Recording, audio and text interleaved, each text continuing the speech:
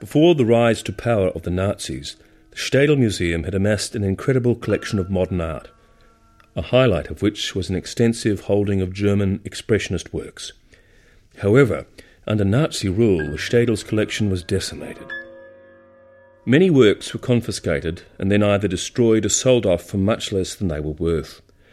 Art lost to the Städel Museum included significant work by Max Beckmann, Ernst Ludwig Kürtschner, Franz Marc, Pablo Picasso, Marc Chagall, Edvard Munch, Henri Matisse, Paul Gauguin and Vincent van Gogh. The Erich Heckel painting that you are standing in front of was also labelled degenerate and confiscated. When the Nazis came to power in 1933, the Städel's director, Georg Schwarzensky, was quickly under siege. He had forcefully campaigned to make the Städel Museum a major site for modern art, and this, of course, now made him a liability, a situation further compounded by Schwarzensky's Jewish heritage. The Nazis called for his dismissal. However, the Städel administration rallied around him and managed to fend off Nazi influence, keeping Schwarzensky in his post until 1937. This was once again in no small matter due to the Städel's independent status. Eventually, however, Schwarzensky, as well as Beckmann and other key figures, were removed from office.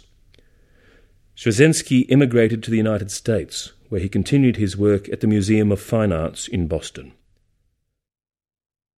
Over time, the museum lost more and more of its modern art. Even works that had initially been overlooked were later confiscated. A work by Van Gogh, titled Portrait of Dr. Gachet, did not initially attract attention.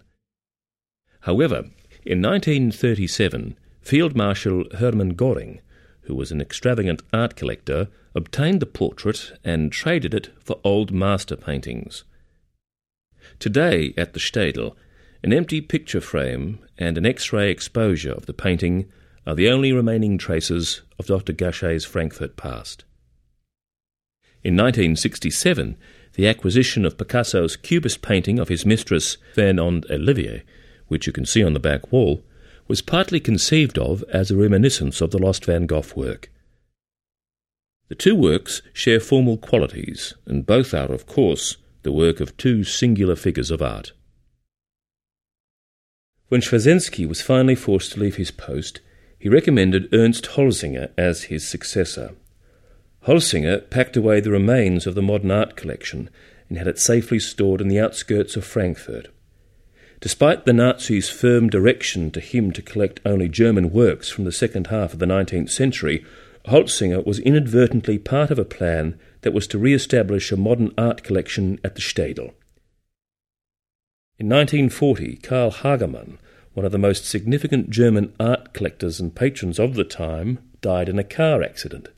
His collection of art, denounced by the Nazis as degenerate, was in terrible danger. At considerable risk to himself, Holzinger rescued the works by secretly moving them at night by means of knapsack and wheelbarrow, first to the already empty museum and later to a safe location outside Frankfurt. After the war, in appreciation of Holzinger's actions, Karl Hagemann's heirs donated their entire collection of prints and drawings to the Städel and bestowed many paintings in the form of permanent loans. This significant gesture formed the basis for the re-establishment of the modern art collection. Additionally, between 1948 and 1966, Holzinger managed to re-obtain 6 Städel works, including Mark's Dog Lying in the Snow and Heckel's Landscape in Holstein. The Städel's collection of modern art was regenerated.